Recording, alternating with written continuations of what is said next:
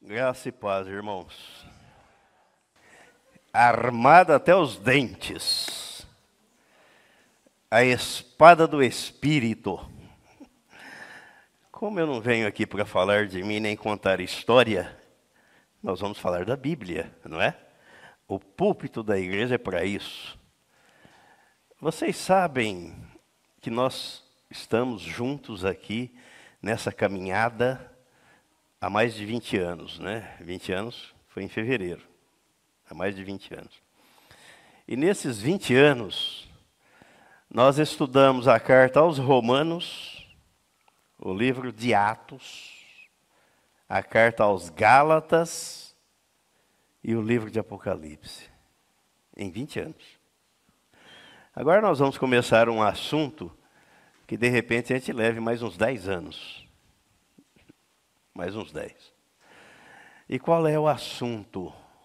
É sobre a Bíblia.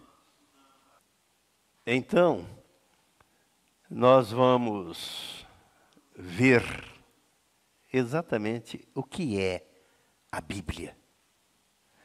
Eu já ouvi, né, já disseram para mim. Quem escreveu a Bíblia? Foi escrita por homens, colocando em descrédito o que está escrito aqui. Vocês já devem ter ouvido isso também. Ontem ouviu isso. Os zombadores, os incrédulos, mal sabem eles o que os aguarda. E quando me fizeram essa pergunta, não foi uma pessoa só, eu respondi na hora. Não fui eu. A quem escreveu a Bíblia? Não fui eu. Mas uma coisa eu te garanto, que o que está escrito aqui, a arqueologia e até os cientistas ateus, sem saberem, têm comprovado o que está escrito aqui. Então, quem tem um pouquinho de juízo, assim como Jesus mandou João escrever às igrejas da Ásia Menor, as 7 cartas de Apocalipse, e ele diz: quem tem ouvidos, ouça o que o Espírito diz às igrejas. Ouça. Quem tem juízo, ouça. Preste atenção, não zombe, não zombe. Creia, porque o que está escrito aqui é verdade. É verdade. Tem até um tópico aqui nesse manual bíblico. Ele diz assim, que homens jamais escreveriam algum livro, alguma obra e diriam assim, foi Deus que escreveu. Jamais. Porque o homem chama para si, ele quer a fama, ele quer a exaltação. Ele não vai escrever alguma coisa, foi Deus quem escreveu. Não. Então, essa é a palavra de Deus. Vamos nos colocar em pé e vamos orar. Pai Santo, nós te agradecemos por este dia, te agradecemos porque sabemos que o Senhor nos trouxe aqui movidos pelo Teu Espírito e pedimos que o Teu Espírito, ó Pai, fale aos nossos corações, revelando-nos sempre a Tua palavra, a pessoa e a obra do Senhor Jesus Cristo naquela cruz, e dando-nos sempre o entendimento, a compreensão e a certeza de que Ele nos atraiu no corpo dele na cruz, para que o nosso velho homem fosse com Ele crucificado, morto, sepultado, e juntamente com Ele o Senhor ressuscitou o novo homem, a nova criatura, nos colocou no Teu reino, para que pudéssemos te chamar de Pai e tivéssemos assim a comunhão com o Senhor, o relacionamento com o Senhor.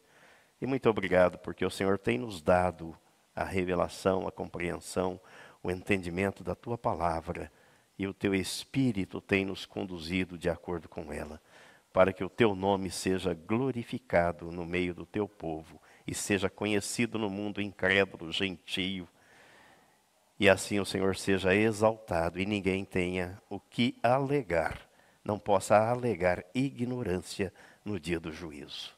E é em nome de Jesus que nós oramos e te agradecemos. Amém. Nós temos aqui também esse livrinho, a Bíblia Fácil, que é um resumo, né, daquilo que nós temos na Bíblia. Esse material os irmãos temos aqui na igreja.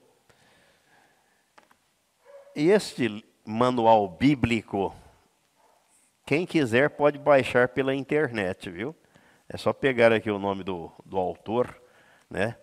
Esse eu comprei recentemente. Eu comprei no dia 25/4/1994. Comprei recentemente, vai fazer 30 anos. Vai fazer 30 anos, né? Eu comprei. Mas já fizemos uso dele em algumas ocasiões. E é por ele que nós vamos seguir, porque este manual bíblico, além das informações do contexto histórico de cada livro, de todos os livros da Bíblia, ele traz um resumo. Ele contém informações.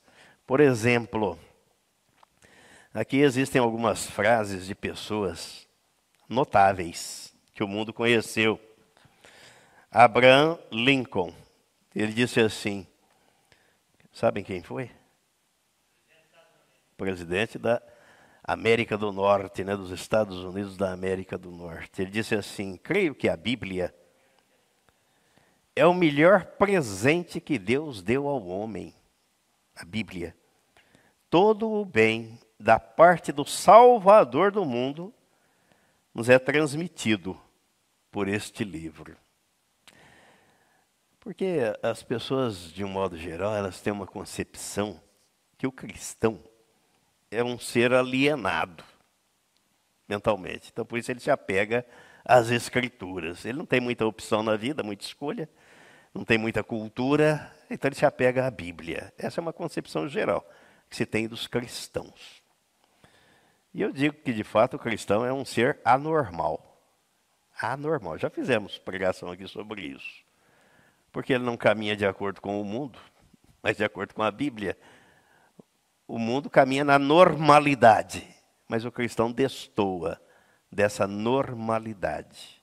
Aliás, hoje à noite a gente vai falar sobre a lógica humana versus a lógica divina. A lógica do homem é mas a lógica de Deus é outra. Uma parábola que Jesus contou dos trabalhadores na vinha. Outra pessoa de certa importância no contexto mundial, que também foi presidente dos Estados Unidos, George Washington. Olha o que ele disse: é impossível governar bem o mundo sem Deus e sem a Bíblia. É impossível. E é interessante que, atualmente não, mas antigamente sim, as pessoas faziam juramento quando iam tomar posse, né, dos seus cargos, pondo a mão na Bíblia. Mas até isso o diabo conseguiu abolir, né? Abolir. Napoleão. Quem foi Napoleão? Quem foi? Imperador da França. O que ele disse? A Bíblia não é um simples livro, senão uma criatura viva, dotada de uma força que vence a quantos se lhe opõem. Vá lutar contra Deus, contra a palavra dele, e verás o resultado. Vai. Vamos ver aqui alguém mais conhecido. São vários aqui. Pelo menos tem um aqui que eu conheço, que já li algumas coisas dele, chamado Immanuel Kant. Kant, filósofo. O que é que ele escreveu em relação à Bíblia? Ele disse assim: a existência da Bíblia como livro para o povo é o maior benefício que a raça humana já experimentou. Todo esforço por depreciá-la é um crime contra a humanidade. Quer depreciar a Bíblia? Está cometendo um crime. porque ela é a palavra de Deus. Agora vejam o que escreveu aqui Henry Dyke. Ele escreveu assim: nascida no Oriente e vestida de formas e de imagens orientais, a Bíblia percorre as estradas do mundo inteiro, familiarizada com os caminhos por onde vai, penetra nos países um após outro, para, em toda parte, sentir-se bem, como em seu próprio ambiente. Aprendeu a falar ao coração do homem em centenas de línguas. As crianças ouvem suas histórias com admiração e prazer, e os sábios ponderam-nas como parábolas de vida. Os maus e os soberbos estremecem com os seus avisos, mas aos ouvidos dos que sofrem e dos penitentes, sua voz tem um timbre maternal. A Bíblia está entretecida nos nossos sonhos mais queridos, de sorte que o amor, a amizade, a simpatia e o devotamento, a saudade, a esperança, cingem-se com as belas vestimentas de uma linguagem preciosa, tendo como seu este tesouro. Ninguém é pobre e nem desolado, se tiver a Bíblia como seu tesouro. Quando a paisagem escurece e o peregrino trêmulo chega ao vale da sombra, não teme nele entrar. Que linguagem poética para dizer quando a morte chega. Não há o que temer. Empunha a vara e o cajado da Escritura, diz ao amigo e companheiro: adeus, até breve.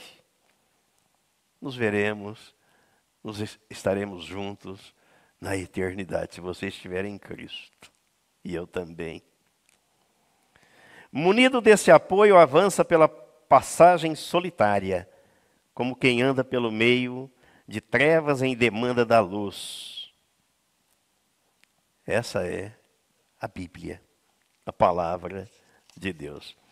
Eu separei aqui um texto, por isso que eu digo que a coisa vai longe, não é? Não tem pressa, enquanto Deus permitir, nós estaremos aqui e vamos meditar com calma nas Escrituras Sagradas.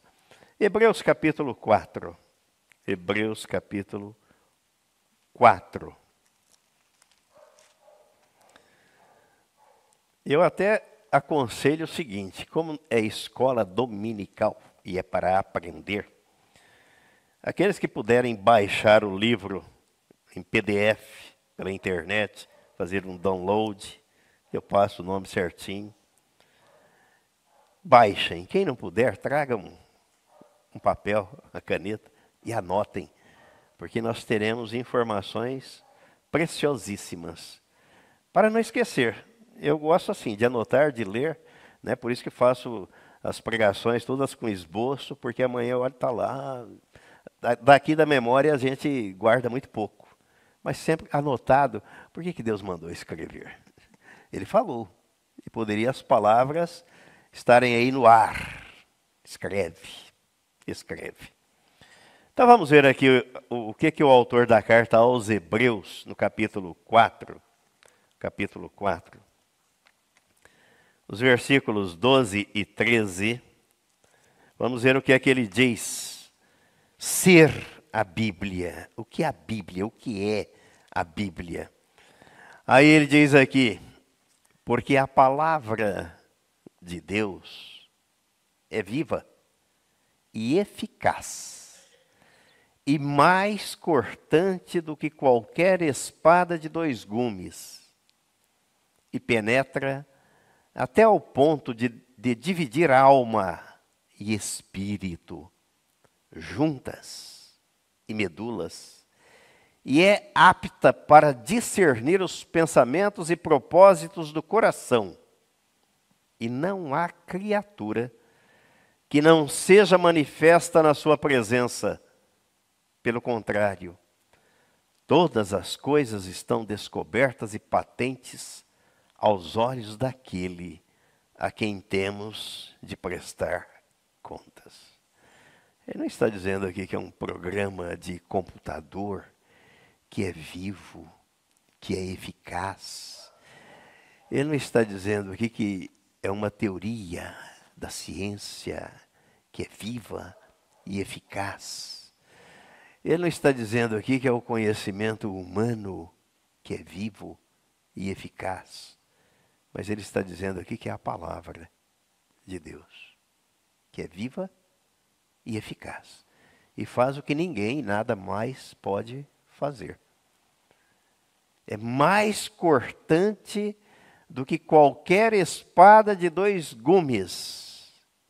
Será que alguém consegue, ou algum programa de computador, ou alguma coisa, consegue discernir, separar alma e espírito, pensamentos e propósitos do coração? Será que existe alguma coisa capaz, eficaz para fazer isso? Diz que a palavra de Deus faz. É ela que faz isso. Vamos ver algumas coisas correlatas aqui. Falei que eu estou armado, hein? Estou armado.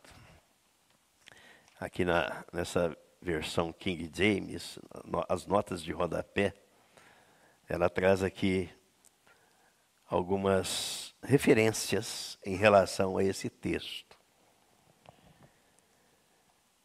Ele diz assim: a expressão total, porque aqui no versículo 12 ele diz porquanto, na versão King James, a palavra de Deus é viva e eficaz, mais cortante que qualquer espada de 2 gumes, capaz de penetrar até o ponto de dividir alma e espírito, juntas e medulas, e é sensível para perceber os pensamentos e intenções do coração. E não há criatura alguma incógnita aos olhos de Deus. Não há nada que Deus não saiba, ou não conheça, ou não veja. Absolutamente tudo isso está descoberto, às claras, diante daquele a quem devemos prestar contas. Ele diz: a expressão total de Deus foi revelada aos seres humanos por meio da pessoa de Jesus Cristo. Por isso que Jesus disse: ninguém vem ao Pai senão por mim. Não tem jeito. Ele é o caminho, ele é a porta. A palavra encarnada e igualmente nos foi confiada verbalmente. Essa palavra dinâmica está dizendo que a Bíblia é a palavra de Deus. Essa palavra dinâmica e ativa de Deus no cumprimento de todos os seus planos aparece claramente tanto no Antigo Testamento quanto no Novo Testamento. Tanto a onipotente e onisciente presença do Senhor, quanto o poder de discernimento, em grego críticos, da palavra, revelam os sentimentos e intenções mais íntimas e os traz à tona da nossa consciência para que possam ser julgados. Eu sempre lembro de uma comparação, e João diz isso na primeira carta dele, né? Se nós damos crédito àquilo que os homens falam e escrevem, por que não damos crédito àquilo que Deus falou e mandou escrever? Olhamos para o documento do carro, coisas simples do nosso cotidiano. Ah, está no meu nome, é meu. É minha propriedade. Olhe para a escritura do imóvel. Ah, eu comprei essa casa aqui, ó, a escritura está no meu nome, é minha, está registrada no cartório. E por que eu não acredito nas escrituras sagradas? Percebem a artimanha do diabo? Desacreditar a palavra de Deus. Ele começou no jardim do Éden. Deus falou. Ele chegou para Eva e disse, não é bem assim. Colocou dúvida na mente e no coração do casal. Ele colocou dúvida. Deus sabe que vocês não vão morrer. Deus falou que morreria. E a raça humana morreu espiritualmente para Deus. E por isso precisa nascer de novo. Para ser filho de Deus, senão continua morto. Caminha morto, vive morto. Parece até uma ambiguidade, uma contradição. Vive morto. Mas é o que está escrito em Efésios 2, né, 8 a 10, que ele nos deu vida mediante Cristo, estando nós mortos em delitos e pecados. Ele nos deu vida. Pela graça sois salvos.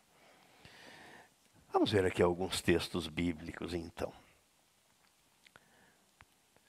Vamos começar aí com o Salmo 107, o versículo 20. Enviou-lhes a sua palavra e os sarou, e os livrou do que lhes era mortal. Aqui o salmista está conclamando, aqui rendamos graças ao Senhor, fazendo um resumo daquilo que aconteceu com o povo de Israel na travessia do deserto e mostrando o que Deus fez em favor do povo. Aí no versículo 20 ele diz, e enviou-lhes a sua palavra e os sarou e os livrou do que lhes era mortal. O que matava o povo no deserto? O que matou o povo no deserto? E Moisés foi clamar a Deus. Interessante, nós assistimos nesses dias aquela série, quem não assistiu ainda vale a pena, The Chosen, muito bacana. A escolha, né, os escolhidos, quando Jesus escolheu os 12 apóstolos. E na verdade a mensagem ali é centralizada na pessoa de Nicodemos. E quando a gente lê o texto de João capítulo 3, e obviamente quem elaborou a peça, o filme, a matéria, foi buscar mais recursos, né, na história, nos escritos, naquilo que tem. E Nicodemos realmente, ele ficou impressionado com Jesus. Por quê? Porque ele era mestre, ele era professor catedrático em Israel. Era o mestre dos mestres, estudioso, pesquisador, conhecedor das escrituras. Fazia parte da sinagoga, além da sinagoga da corte judaica, da Suprema Corte Judaica. Nicodemos ouviu falar de Jesus, eu quero saber quem é. Deus mexe, né? Deus leva, Deus move realmente o coração da pessoa. Já que como rabínico e como membro da Suprema Corte, julgador, ele tinha que acompanhar os seus pares ali no julgamento, mas ele era conhecedor das Escrituras, e Deus falou com ele, e ele ficou incomodado. E foi, por que o texto diz, em João 3, que ele foi à noite falar com Jesus? Ele não queria se expor. Quem é que acompanhava Jesus? Quem é que seguia Jesus? Não era a casta, era a plebe. A plebe. Aí Nicodemos vai à noite, né, todo escondido, e fica impressionado. E o que é que Jesus fala para ele, Nicodemos? Se alguém não nascer de novo, não pode vir, não pode entrar no reino de Deus. Mas como? Velho já, voltar no ventre da minha mãe? Não. Olha, dá uma olhada, olha o vento. Você está vendo? Você sabe de onde ele vem, para onde ele vai? Não. Assim é todo aquele que é nascido do Espírito. Porque o Espírito, ele sopra onde quer. Você vai ver a diferença depois daquele que é nascido de novo, daquele que não é. Você vai ver a diferença. Mas se não houver novo nascimento, Nicodemos, e Nicodemos continua com a dúvida, né? Mas mestre, eu queria entender como. Você conhece a história lá do deserto? Quando as serpentes picavam as pessoas e elas morriam? Sim, conheço, ele conhecia as Escrituras. O que é que Deus mandou fazer? Mandou Moisés fazer uma serpente de bronze e pendurou numa haste. E Deus disse: todo aquele que olhar para a serpente de bronze, o veneno sai do seu corpo, ele fica curado. Assim será comigo, Nicodemos. Aí Nicodemos entendeu. Então o senhor vai ser levantado numa cruz. O veneno que nós nascemos com ele no corpo chama-se pecado. Crendo que o Senhor nos atraiu no seu corpo na cruz, o pecado sai, o veneno sai do nosso corpo. É isso? É. Aí você está salvo, Nicodemos. Então, isso não depende do homem. Não é do trabalho, do esforço do homem. É de Deus. Então, por isso que o salmista está dizendo aqui, que Deus enviou-lhes a sua palavra e os sarou e os livrou do que lhes era mortal. O veneno pior do que o veneno da cobra é o pecado injetado pela serpente do jardim do Éden. Toda a raça humana nasce contaminada com esse veneno mortal. Por isso que está morta para Deus. E a vida é em Cristo, mediante o novo nascimento. Vamos ver mais aqui, o Salmo 147, versículo 18. Manda a sua palavra e o derrete. Faz soprar o vento e as águas correm. O poder que há na palavra de Deus. Ainda na travessia do deserto, quando o povo saiu do cativeiro do Egito, precisou enfrentar o mar à sua frente, o exército de Faraó atrás. E como é impressionante, né, a palavra de Deus. Moisés foi clamar a Deus, não foi? O que Deus respondeu para Moisés? Quem lembra aí de cor assim? Antes. Por que clamas a mim? Senhor, olha o perigo atrás. Para a direita a gente não pode ir, para a esquerda também não, e o mar está à frente. Moisés, por que clamas a mim? Diga ao povo que marche. Dá para pensar que se o povo não tivesse levantado o pé para dar o primeiro passo, Deus teria aberto o mar? Não teria. A vida é assim. Você está olhando para quê? Para as dificuldades, para as tempestades, para as calamidades. Marche. Oh, Senhor, por que você está clamando a mim? Marche, dê o primeiro passo. Fé tem que ser posta em ação. Em ação. Não é aquela fé de... ai, coitadinho de mim, Senhor, tem misericórdia de mim. A igreja de Atos, quando os cristãos estavam sendo perseguidos, presos, o que a igreja fez? Foi orar. Oração. Ação. Para Deus livrá-los das perseguições? Não. Para que Deus abrisse as portas para a pregação do Evangelho. E Deus abriu. É assim. A fé não é aquela fé contemplativa. Não é aquela fé que fica enclausurada dentro de uma redoma. Mas ela é posta em ação. E o melhor exemplo que nós temos disso na Bíblia é Abraão. Sai daí, Abraão. Sai da sua casa. Sai do meio da sua família e dos seus parentes. Isso aí é um antro de idolatria. Não vou fazer nada aí, Abraão. E ele saiu. Caminhou pouco tempo. 25 anos de experiência com Deus. Não querem sair do meio, né? Do comodismo, né? Da zona de conforto, né? Não, senhor, faça a obra aqui mesmo, onde eu estou. Aí não. Aí eu não vou fazer. Saia. E sair é isso. Não é abandonar a família, abandonar a esposa, o marido, os filhos, a mãe. Não é isso, não. É sair de si mesmo. Você está enclausurado. Aliás, eu estava pensando esses dias, né? Lendo e refletindo. O que é o amor? O amor não é pensar em mim. Pensar em mim é egoísmo. O amor é pensar no outro. Não foi isso que Deus fez? Ele amou o mundo de tal maneira. O que ele fez? Deu o seu filho. Merecíamos? Não. Pô, pregaram ele numa cruz. Foi a resposta da humanidade. Pregaram Jesus numa cruz. Dos religiosos. Mas ele amou o mundo. Então, amor é isso. A prova de amor, a maior prova de amor é pensar no outro e fazer pelo outro. Não é pensar em si e fazer para si próprio. Isso é egoísmo. É olhar para o umbigo, não é olhar para o outro. É amor. Vamos caminhar mais aqui. Isaías, capítulo 40.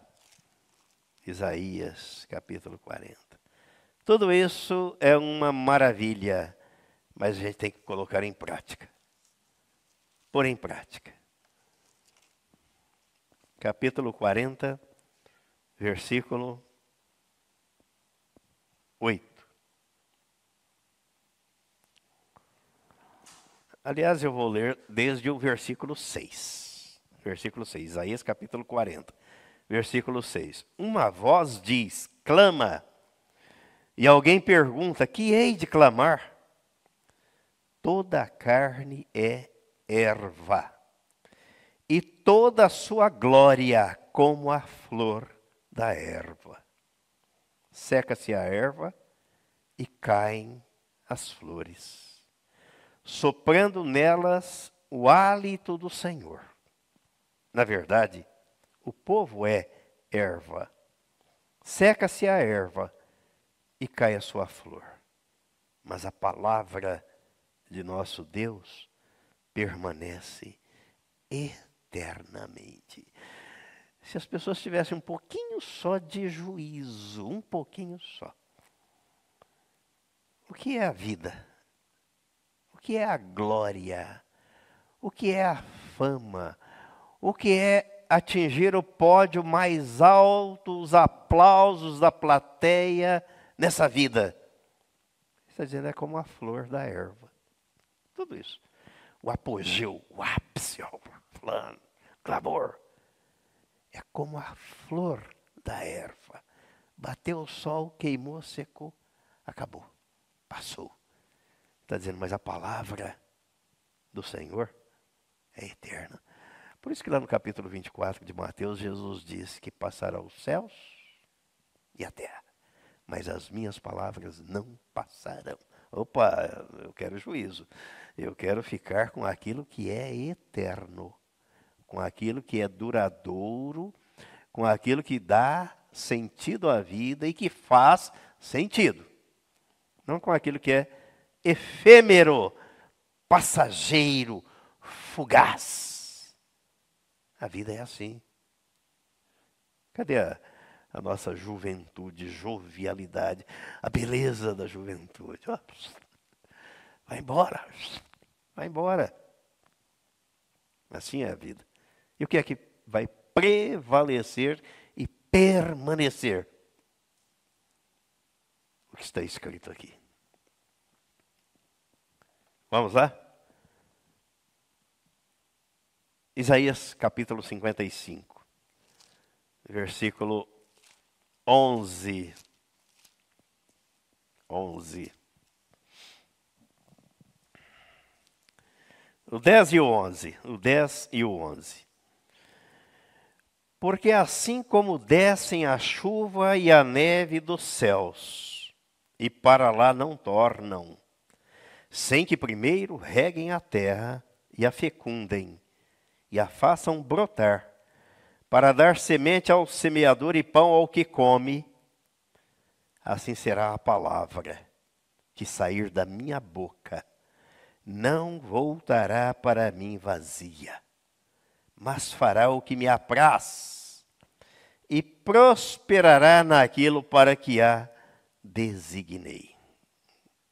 Palavra de Deus não volta vazia. Se você crer, você tem a vida eterna. tem comunhão com Deus, tem relacionamento com Ele, e Ele vai te revelar. Porque se há uma diferença entre este livro sagrado e os demais livros do mundo, os demais livros do mundo a gente lê, interpreta, analisa, né? Contextualiza e entende. Esse aqui não. Esse aqui nós dependemos da revelação dele.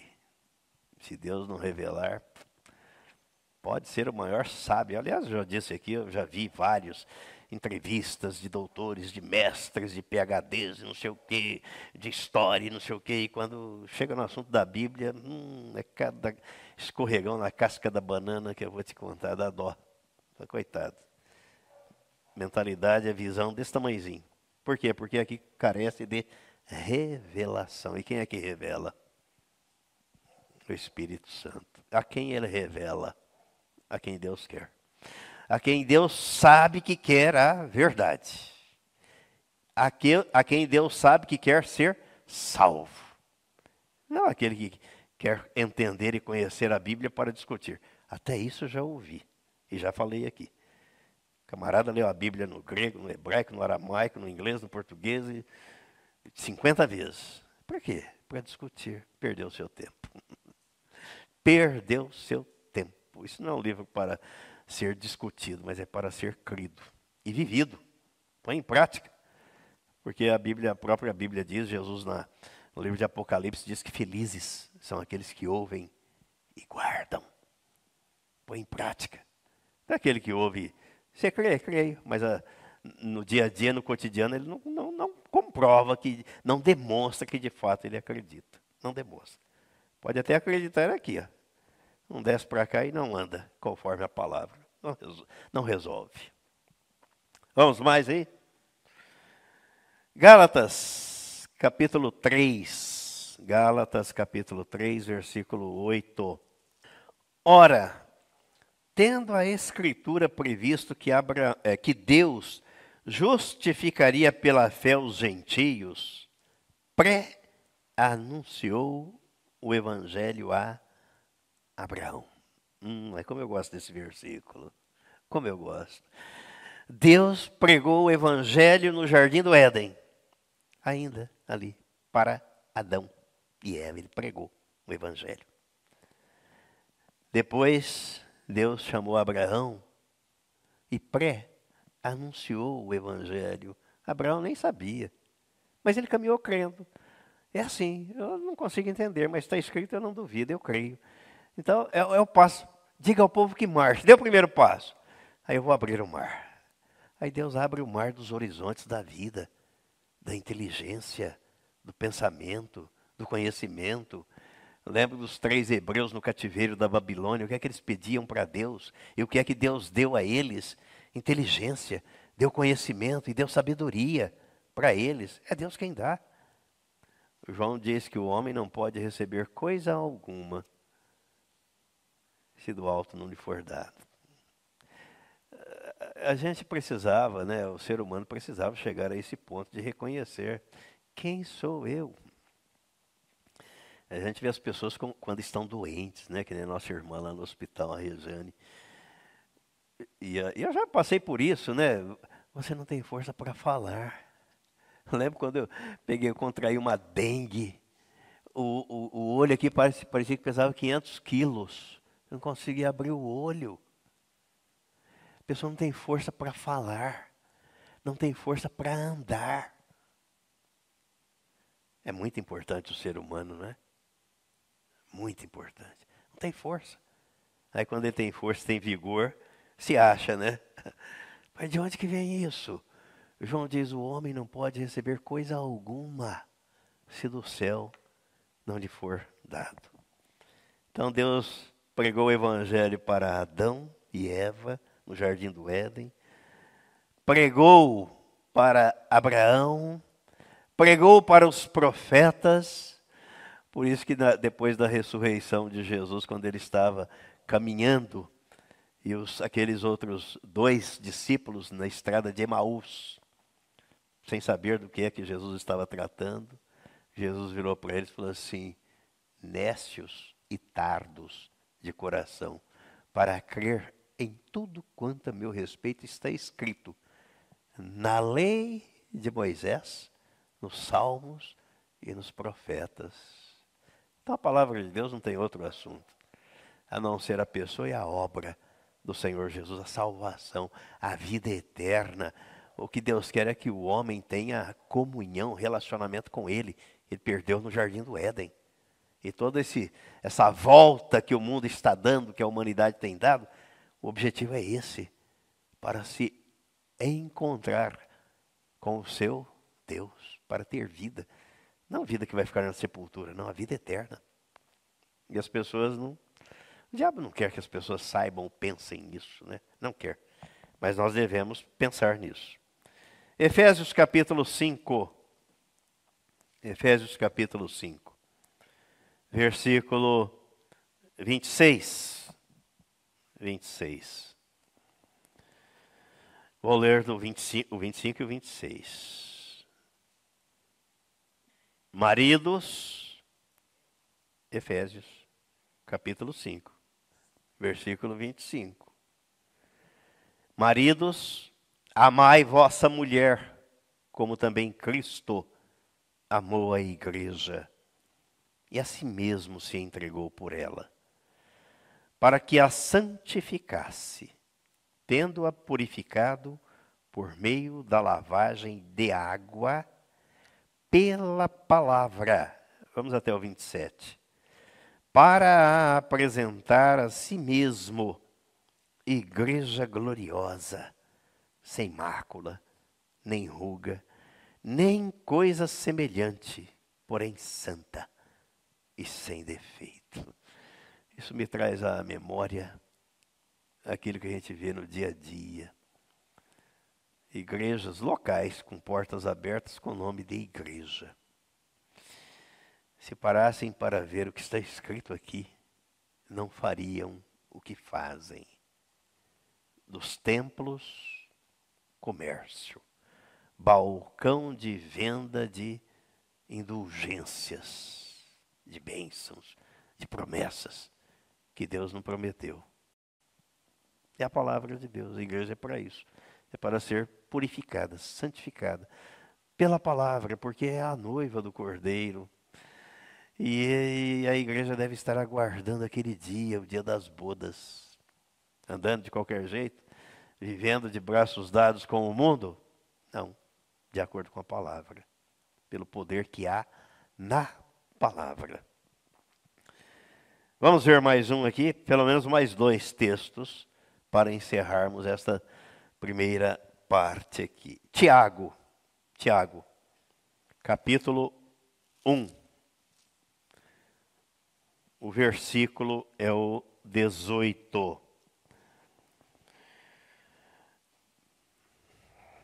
Eu gosto sempre de ler o contexto anterior e o posterior para a gente entender, né? Vamos ler do 16, a partir do versículo 16. Ó. Não vos enganeis, meus amados irmãos.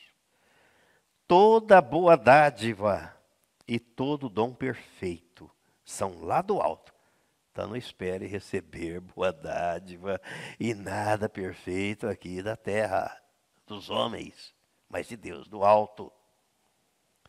Descendo do Pai das luzes, porque aqui na terra está o Pai das trevas, o príncipe das trevas, em quem não pode existir variação ou sombra de mudança, pois segundo o seu querer, Ele nos gerou pela palavra da verdade, para que fôssemos como que primícias das suas criaturas, gerados, criados de novo pela palavra da verdade, pela palavra de Deus. Foi a palavra de Deus que engravidou Maria. Dá para pensar nisso? Uma moça virgem, ficou grávida pela palavra de Deus, engravidou. E a palavra foi gerada, nasceu em forma humana. O verbo, palavra, se fez carne e habitou entre nós. O poder da palavra. Eu não consigo entender como é que tem alguém que duvide, que não acredite. Não consigo. Bom, tem que ser convencido pelo Espírito Santo, né? Se não for convencido, nada feito. Vai ouvir. Aquilo que Deus disse para o profeta Isaías, você vai pregar. Prega. Quer ouçam, vão ouvir, não vão entender. Por quê? Porque eles precisam receber a revelação, a compreensão. Mas se a pessoa não se dispuser a isso, não se render, ela não vai conseguir. 1 Pedro, capítulo 1, versículo 23. Pois fostes regenerados, não de semente corruptível, mas de incorruptível, mediante a palavra de Deus, a qual vive e é permanente. Olha o que Pedro vai reproduzir aí no versículo 24 e 25. O texto que nós lemos lá de Isaías. Pois toda a carne é como a erva, e toda a sua glória como a flor da erva. Seca-se a erva e cai a sua flor. A palavra do Senhor, porém, permanece eternamente. Ora, esta é a palavra que vos foi evangelizada. Amém?